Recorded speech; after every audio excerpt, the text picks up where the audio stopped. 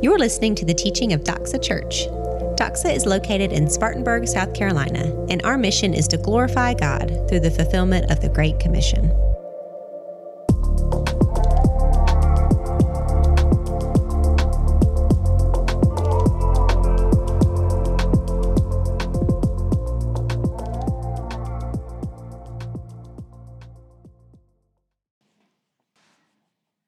Take your Bible and turn to Ephesians chapter 3 this morning. In every marriage, we're going to get to Ephesians 3 in a minute here, but in every marriage, there comes a point in the marriage where at least one of the partners is at the point where they say, hey, you know what? I know you love me. I don't doubt your love for me. But right now, the way things are going, I don't feel loved by you. Anybody ever been there before? Anybody ever been in that place? The things that are going on in our marriage, I don't actually get the consoling. I don't get the comfort that delights me. I don't feel the love that I know we both share. So that's a very real reality in life. That can also come into play in our spiritual life with Jesus Christ, in our walk with Jesus Christ.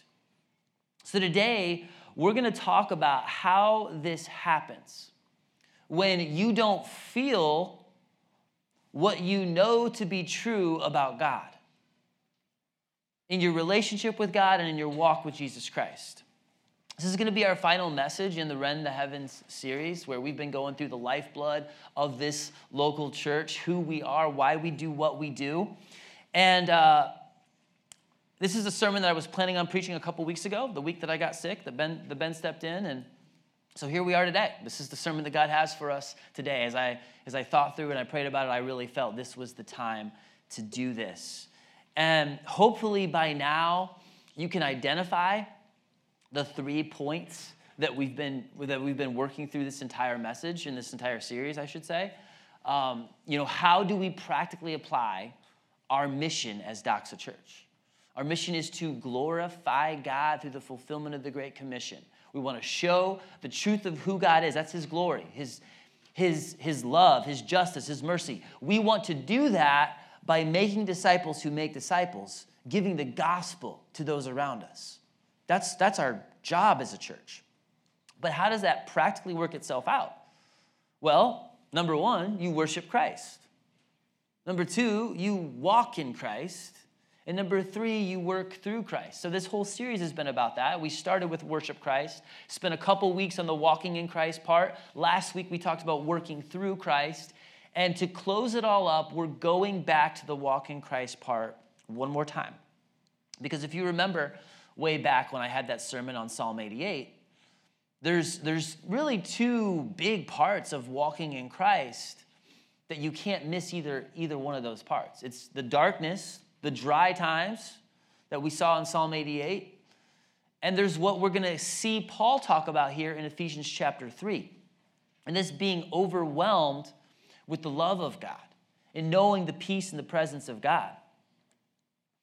So as we talk about walking in Christ one more time, I want to just share, one of the key words that keeps coming up this year has been the word balance. I've talked with a couple of people about that.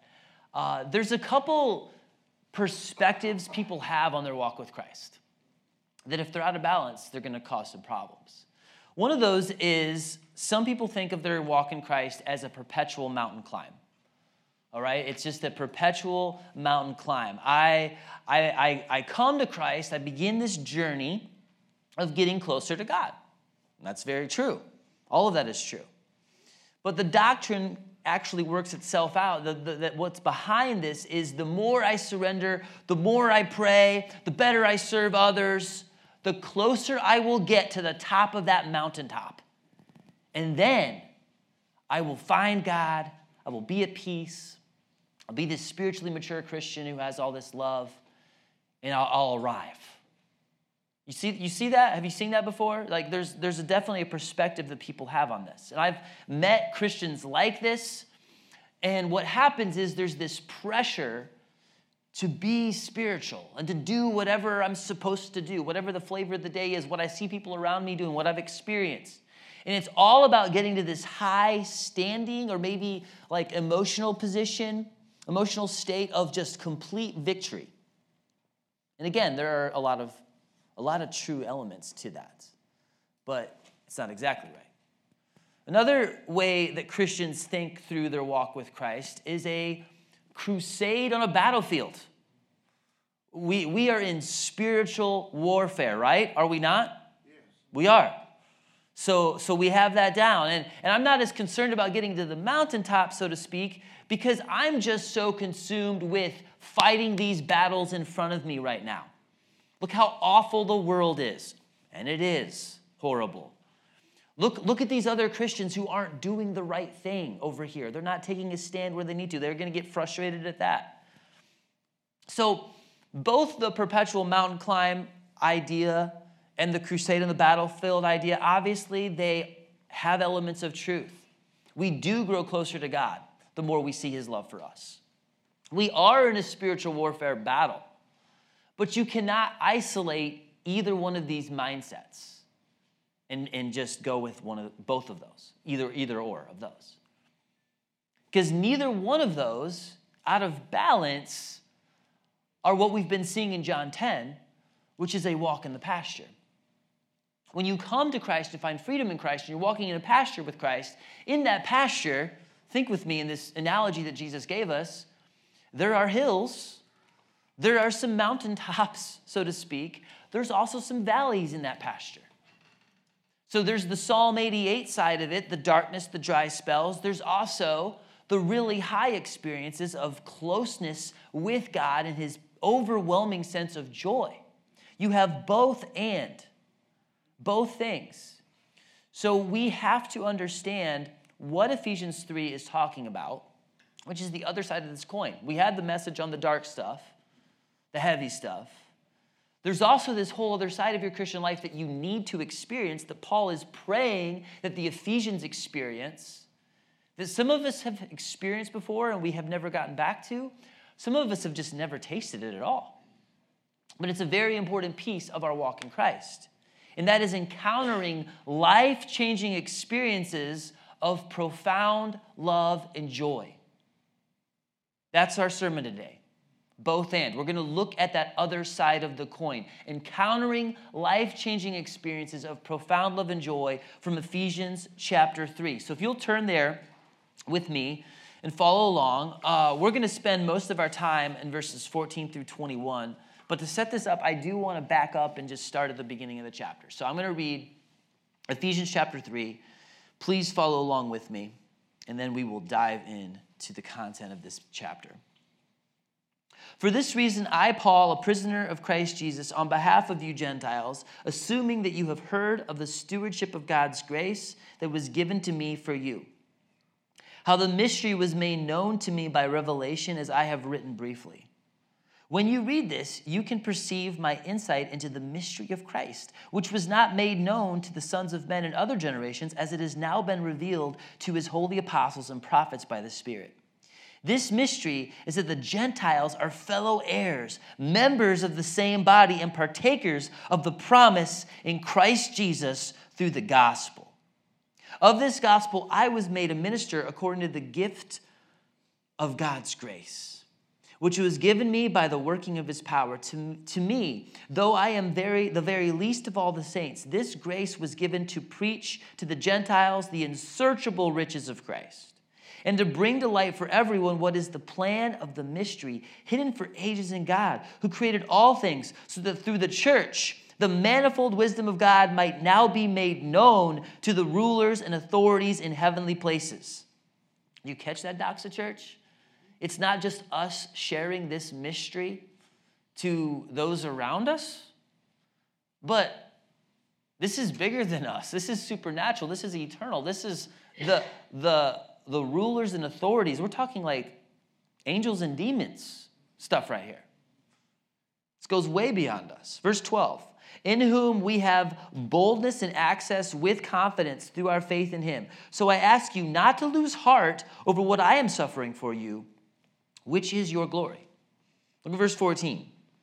For this reason, I bow my knees before the Father, from whom every family in heaven and on earth is named, that according to the riches of his glory, he may grant you to be strengthened with power through his Spirit in your inner being, so that Christ may dwell in your hearts through faith, that you, being rooted and grounded in love, may have strength to comprehend with all the saints what is the breadth and length and height and depth, and to know the love of Christ that surpasses knowledge, that you may be filled with all the fullness of God.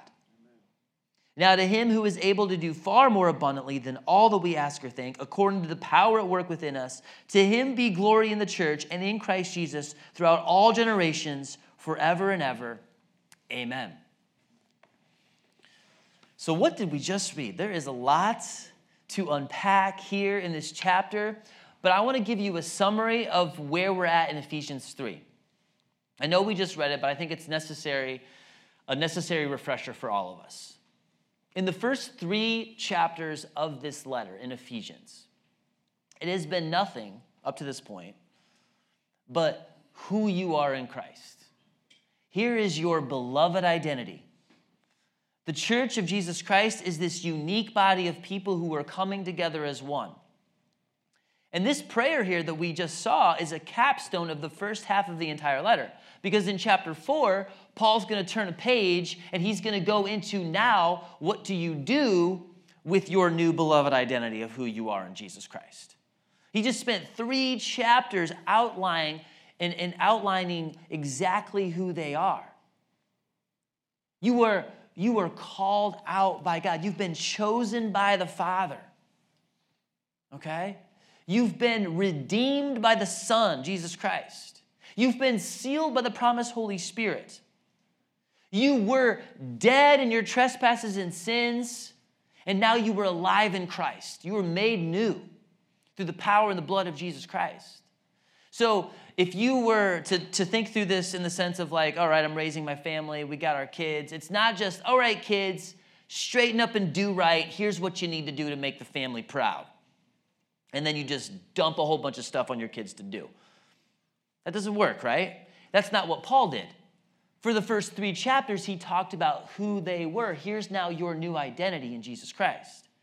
And then he gets into chapter 4, and he says, now go do this. Because this is who God has made you to be. There's a big but. God has done all of this. God is great. We aren't great. But with God, now that he's made us new, we are great in Christ. Okay, so that's where we've been. He's reminding them of the grace and the loving kindness of God. Chose them, called them out of darkness into his marvelous light. That's the who you are half. And the rest of this letter is now what you do with your beloved identity. And this creates confidence with humility. As you understand, God loved me first. You're motivated by that love. You have confidence to do things you could have never done before in a way that isn't self-promoting. There's humility there because I know it's God who did this work in me. It's the Holy Spirit's power that is enabling me and changing my heart, and he's filling me to do these things. That's what motivates us. So now, to zoom in on chapter 3, exactly where we're at today, Paul has just summed up one more time that the church of the Jew and the Gentile must now live in harmony with our high calling. This is way bigger than us. We're trying to display God's glory to principalities and authorities in heavenly places. The church is a mystery in the sense that no one saw this coming. We weren't expecting this. No one was. But it was God's plan. And we have an eternal purpose that is being realized through Jesus Christ our Lord. And what Paul is saying is, now that I'm in prison, don't lose heart. You still have this incredibly lofty goal that you can never accomplish if it wasn't for Jesus Christ and his power inside of you. This is bigger than me. This is bigger than all of us. This is Jesus. This is for Jesus Christ. This is God's kingdom we're talking about. And God is orchestrating something behind the scenes that he's going to use. There's a purpose behind this that we don't even understand. Do you see where we're at in Ephesians? So all of that leads up to this prayer for spiritual strength in verses 14 through 21. And what Paul is praying for the Ephesians is the same prayer that I have for y'all this morning. I want you to experience this encounter where you have a life-changing moment of knowing, wow, God loves me. I'm overwhelmed in my inner being with this sense of joy and peace that I am held by the hand of God. Maybe you've had that in the past. I have. I think through the different times in my life that it's happened, and a lot of times this happens right after the dark time. At the very, very bottom of it all, he comes in there with his presence. But I've felt this at times when I was just seeking for answers and I was having unanswered prayer after unanswered prayer after unanswered prayer, and just a rush of his presence overwhelmed me to tears. Sometimes it's happened when I've listened to music, Christian music, singing about God and what he's done. Now, I think a lot of us might be still asking the question, okay, I understand what's going on here, but why is Paul praying this way for the Ephesian church after everything he's already said to the Ephesians, okay? Maybe you're thinking, like, why is Paul telling them that what they really need right now is for Christ to dwell in their hearts through faith, like we just read in verse 17? That's what Paul's saying they really need. Because in Ephesians 2:22, for those of you who know this book and know the Bible, he just told them that Christ is already indwelling them, right? You with me on this? He's already made it clear. Christ is indwelling your heart. And now he's saying, you need Christ to dwell in your heart. And in verse 18, Paul is praying for them to know the love of Christ. Well, I mean, we just preached through 1 John, and that's pretty obvious, right? Like, you're not a Christian if you don't know and have the love of Christ. All Christians know the love of God. All Christians are indwelt by the Holy Spirit. And from the very beginning of this letter in Ephesians 1, speaking of Christ, he said in verses 22 and 23, he put all things under his feet and gave him as head over all things to the church, which is his body, the fullness of him who fills all in all. So why is he praying fervently on his knees that Christ may dwell in their hearts and to know the love of Christ and to be filled with the fullness of God when they already have it? So here's the key. To make any of this to make sense, you have to see this part, all right? It's one thing to know the love of Christ, and it's another thing to experience it in your inner being. It has to be that way. Think of it this way. Let's say you just saved all your money. You were really good. You lived on beans and rice for a couple weeks and, a couple months maybe, and you got an inheritance. You have all this money in the bank, right? And then some rainy day comes along where, it's Murphy's Law kicking in. Your online bank is on your phone. It's down, like the bank, and this has happened to us recently. The online banking is off. The ATM machine, maybe you're like me. I hate ATMs. I don't want to spend money to get my money, so I don't even mess with that. I won't memorize my ATM number. I won't mess with it. So your ATM number is gone, and then you want to just go into the bank and get this money, but it's one of those weird bank holidays that nobody knows about until, it is that day. It's Columbus Day. Okay. Whatever. They're off. Good for them. Let's just say all this stuff is going on. You have the money in the bank, right? It's yours. You own it. You know so. But for all these other crazy reasons, you have no access to it. And you're really hungry and you just want to buy a taco. And it's raining and you can't get your money that you have to use. You know what I'm saying? It's yours, but you don't really feel like it's yours and you don't have access to it. Here's the thing. In your walk with Christ, what Paul is explaining here when you read between the lines is this is an element. You have the fullness of God. You have the love of Christ. But we don't always feel like we have it. There are times when we don't. And this is what we're going to see in this passage today is Paul is praying fervently for them to get what they already have. Sometimes we need to do that. On a practical level, there's a piece of our walk in Christ that goes beyond the normal everyday walk. There's something sometimes that we need that we don't always feel. There's this extra gear that can be found, and we don't always fully experience what we own. This is true in real life, and this is true in our spiritual walk. And as a matter of fact, I dare say this is true more often than we care to admit. If we're honest with ourselves, there are many days where we are not affected by what we know to be true. Just carrying on, getting busy. Yeah, we know it's true, but it's not affecting us.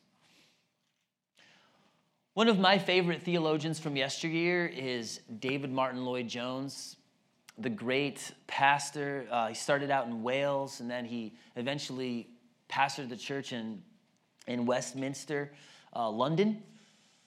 But I've read his biography a couple times, and there's so much there. He would actually, when he counseled struggling people, he actually had this technique that he used all the time. He would listen to the person's problem, and then he would ask them a question. He would just ask them, "Are you a Christian?" And usually the person's caught off guard by that. Like, of course I'm a Christian. I go to your church, and I'm dealing with these problems. And they're like, well, I'm trying to do this. I'm trying.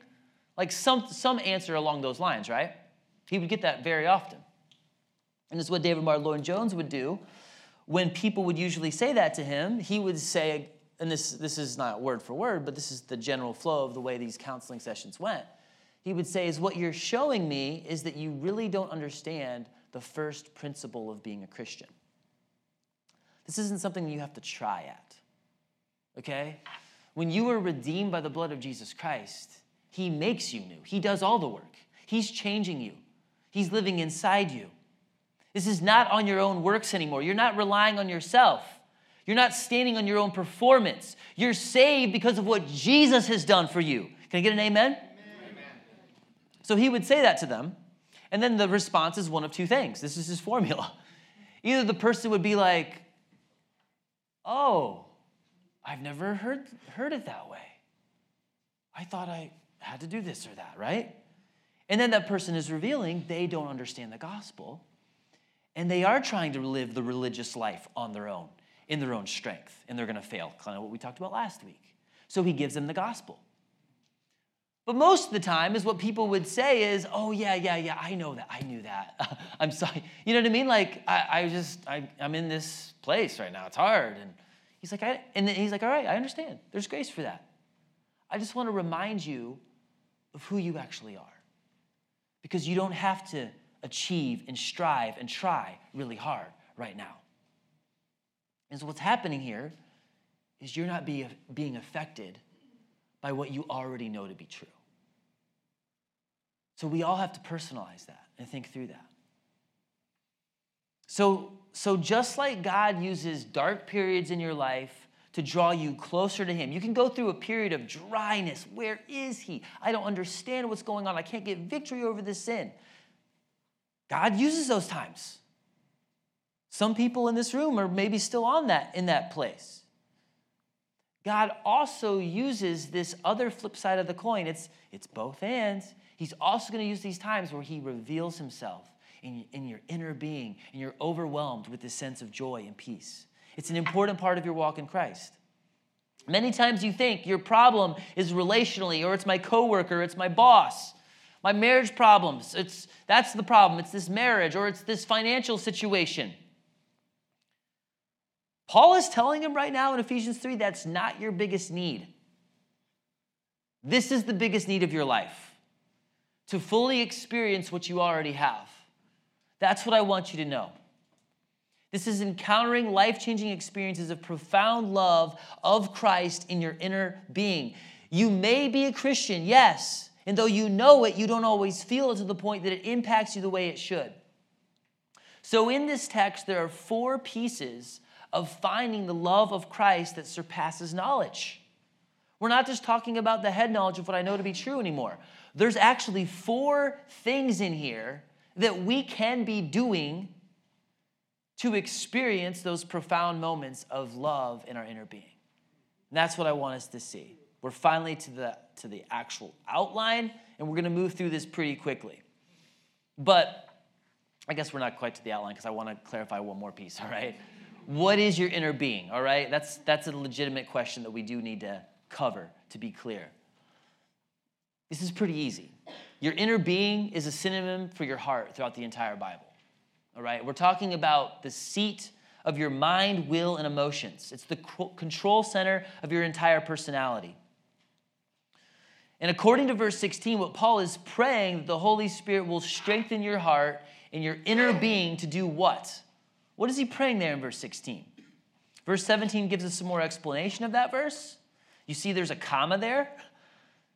So it's describing with more elaborate detail this strengthening of the inner being. So in verse 18, let's just look at that.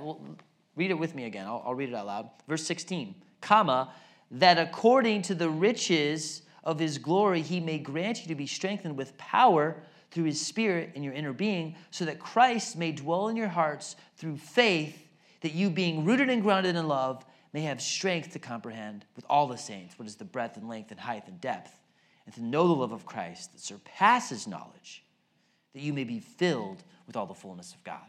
Amen. So you may have strength to do what? I just read it in verses 18 and 19.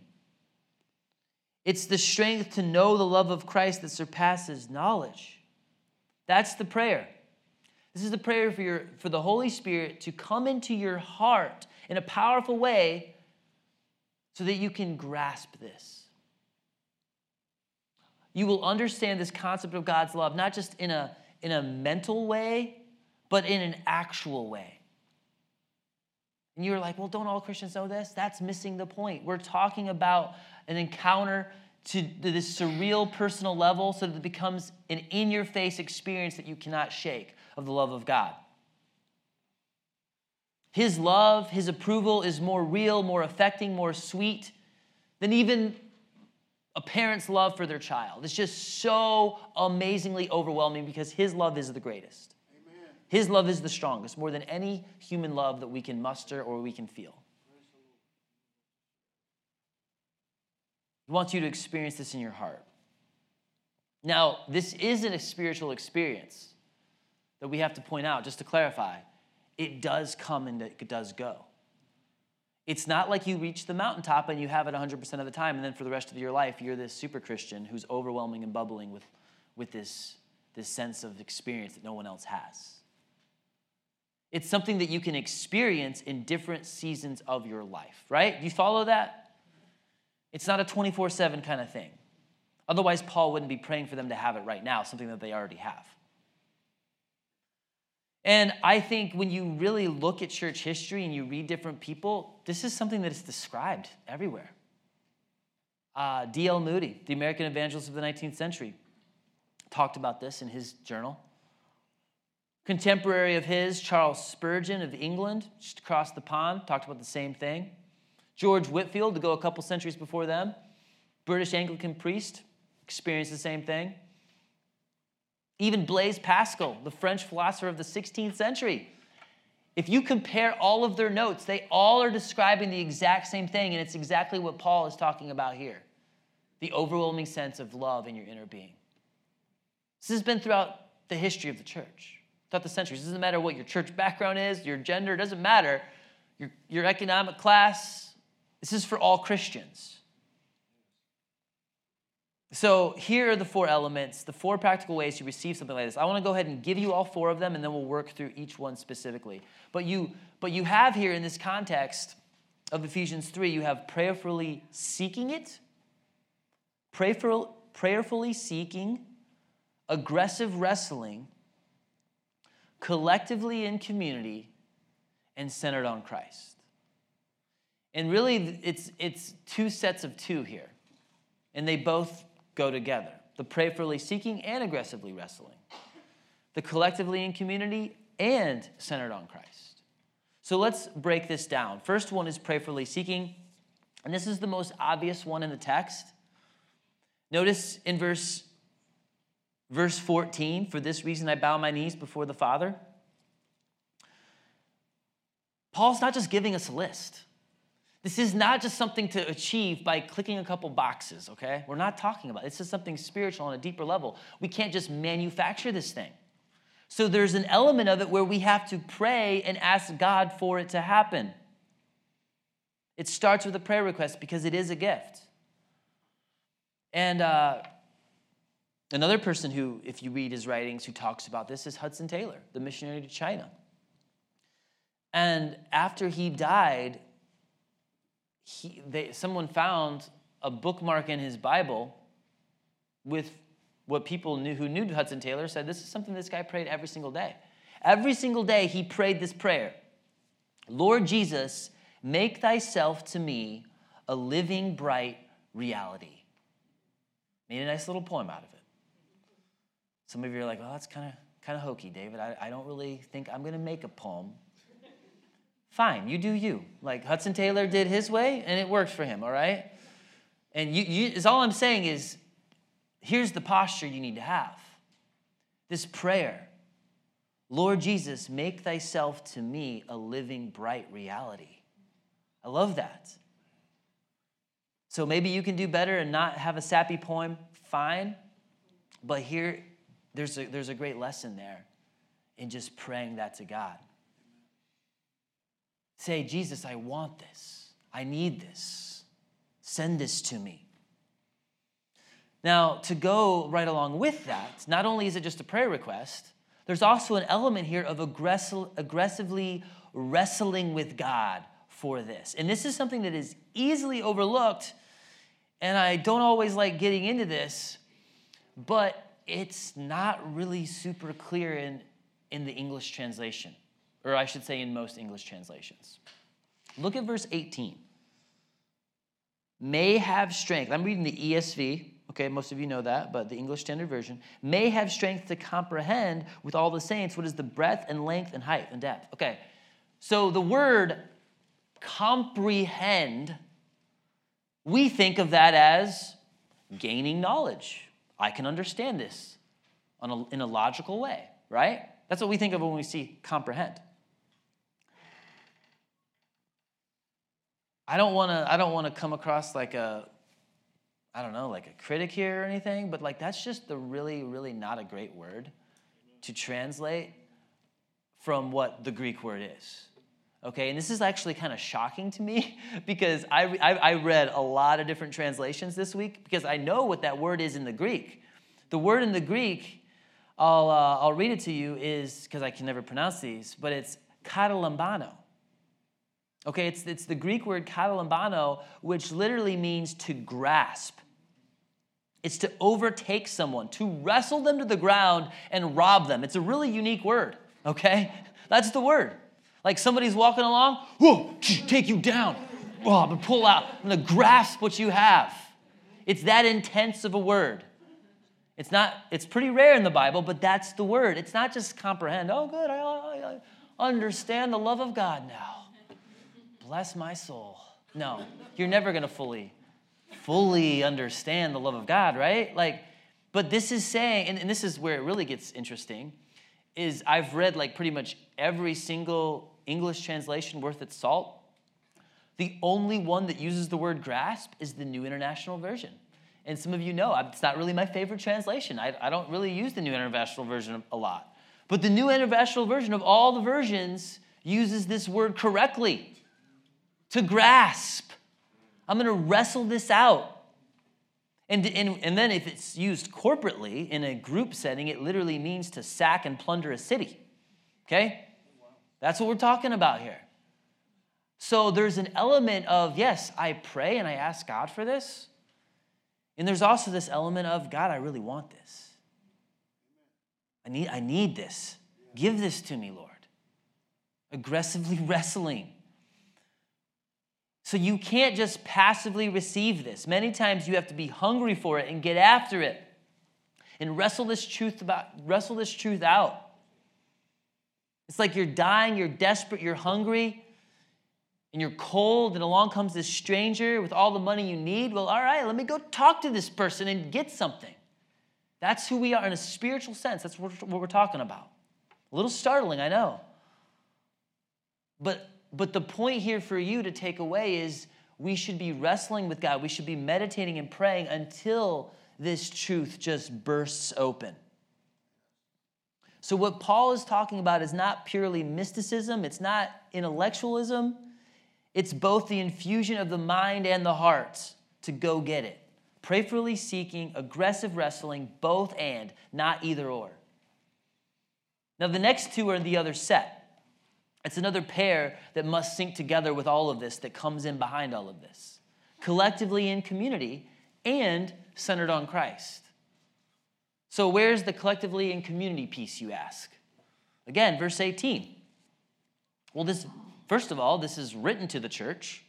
This is written to a collective body of believers, right? And he says there, with all the saints. If you're an isolated Lone Ranger Christian, you're not going to last long, right? You're going to get taken out, and you're never going to experience this. In the church, you can get stuff out of the Word that you wouldn't just get by yourself. When you're in community with other Christians and you're listening to other voices and you're talking about Jesus with other people, they're going to share things. They're going to have insight that you didn't necessarily have. It's a beautiful thing that God's established. This is why people write songs together. This is why we, as a church, sing together. As in life groups, we're using our gifts with each other. This is a piece of the local church that God often uses his church to be the carrier of this. Lastly, it's centered on Christ. Not just to know the love of God, but verse 18 elaborates on this point. All the truths about the Bible became personal and real in the life of Jesus Christ. We see it all in Jesus Christ. So we have the breadth and the length and the depth and the height. How wide? Jesus' love is wide enough to embrace the entire world, John 3:16. In Revelation, we see people coming from every tribe, tongue, and nation. In John 11, Jesus says that he came to draw men to himself. How long? 1 Corinthians 13:8. His love never ends. The love of Jesus in Revelation, it started before the foundation of the world. It goes beyond the bounds of time. It was on the cross, and it's still shining bright today. He stayed on the cross. That's how long. He stayed until he was dead, until he conquered sin and death. How high? Psalm 103. For as high as the heavens are above the earth, so great is his steadfast love towards those who fear him. And in John 17, he's giving himself to save them. He's doing all of this to bring to a pinnacle. Jesus Christ loves you in a way that we could never, ever, ever love anyone else. As much as you love your son, your daughter, your wife, your husband, your mom, your dad, think of the person you love the most. That emanates from God, and it's literally a shadow of his love for us.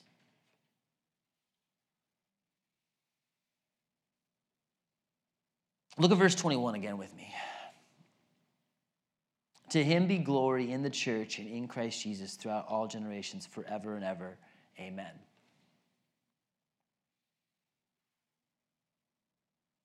Verse 20 says, "O to him that is able to do far more abundantly than all that we ask or think, according to the power that is worked within us." This is it, church. This is what we're talking about. When we're raising the bar of what it means to be a member of a church and your calling, this is exactly where we're at here. This is it. Far more than you could ever imagine, ask, or think. He has got things in plan and in store for you that you're not even praying about right now. You can't even really fathom it. He's got that. According to the power of the Holy Spirit that is at work in your inner being. When the Holy Spirit fills you, you are empowered. When Jesus enters, you feel loved. And then we are changed with the fullness of God, and the Father is glorified. There's our name again. Our name, doxa, is the Greek word in the New Testament for glory. That's what our church is here for. We're here for the glory of God. God's glory is everything that is true about his character, his love, his mercy, his patience. We are made in the image of God to shine and show his glory. When we do that, we show who he is made known through us. Yes. Can you imagine that? Can you believe that? That's what he's called us to do. We do all of this according to the power that works inside of us, and it's the power of Jesus Christ, the gospel. It has to be centered on Christ. So there you go. There's your four take-homes. To prayerfully seek, wrestle with this, stay in community, but center your life on Jesus Christ, and you will have these moments. Not just the dark moments like Psalm 88 talks about, but you will actually experience exactly what Paul prayed for the church in Ephesus. And that's my prayer for all of us as well. Let's close with Romans chapter 12, verses 9 through 13. This is like what we are called to do as a church. Let love be genuine, abhor what is evil, hold fast to what is good. Love one another with brotherly affection. Outdo one another in showing honor. Do not be slothful in zeal. Be fervent in spirit. Serve the Lord. Rejoice in hope. Be patient in tribulation. Be constant in prayer. Contribute to the needs of the saints and seek to show hospitality. You are loved.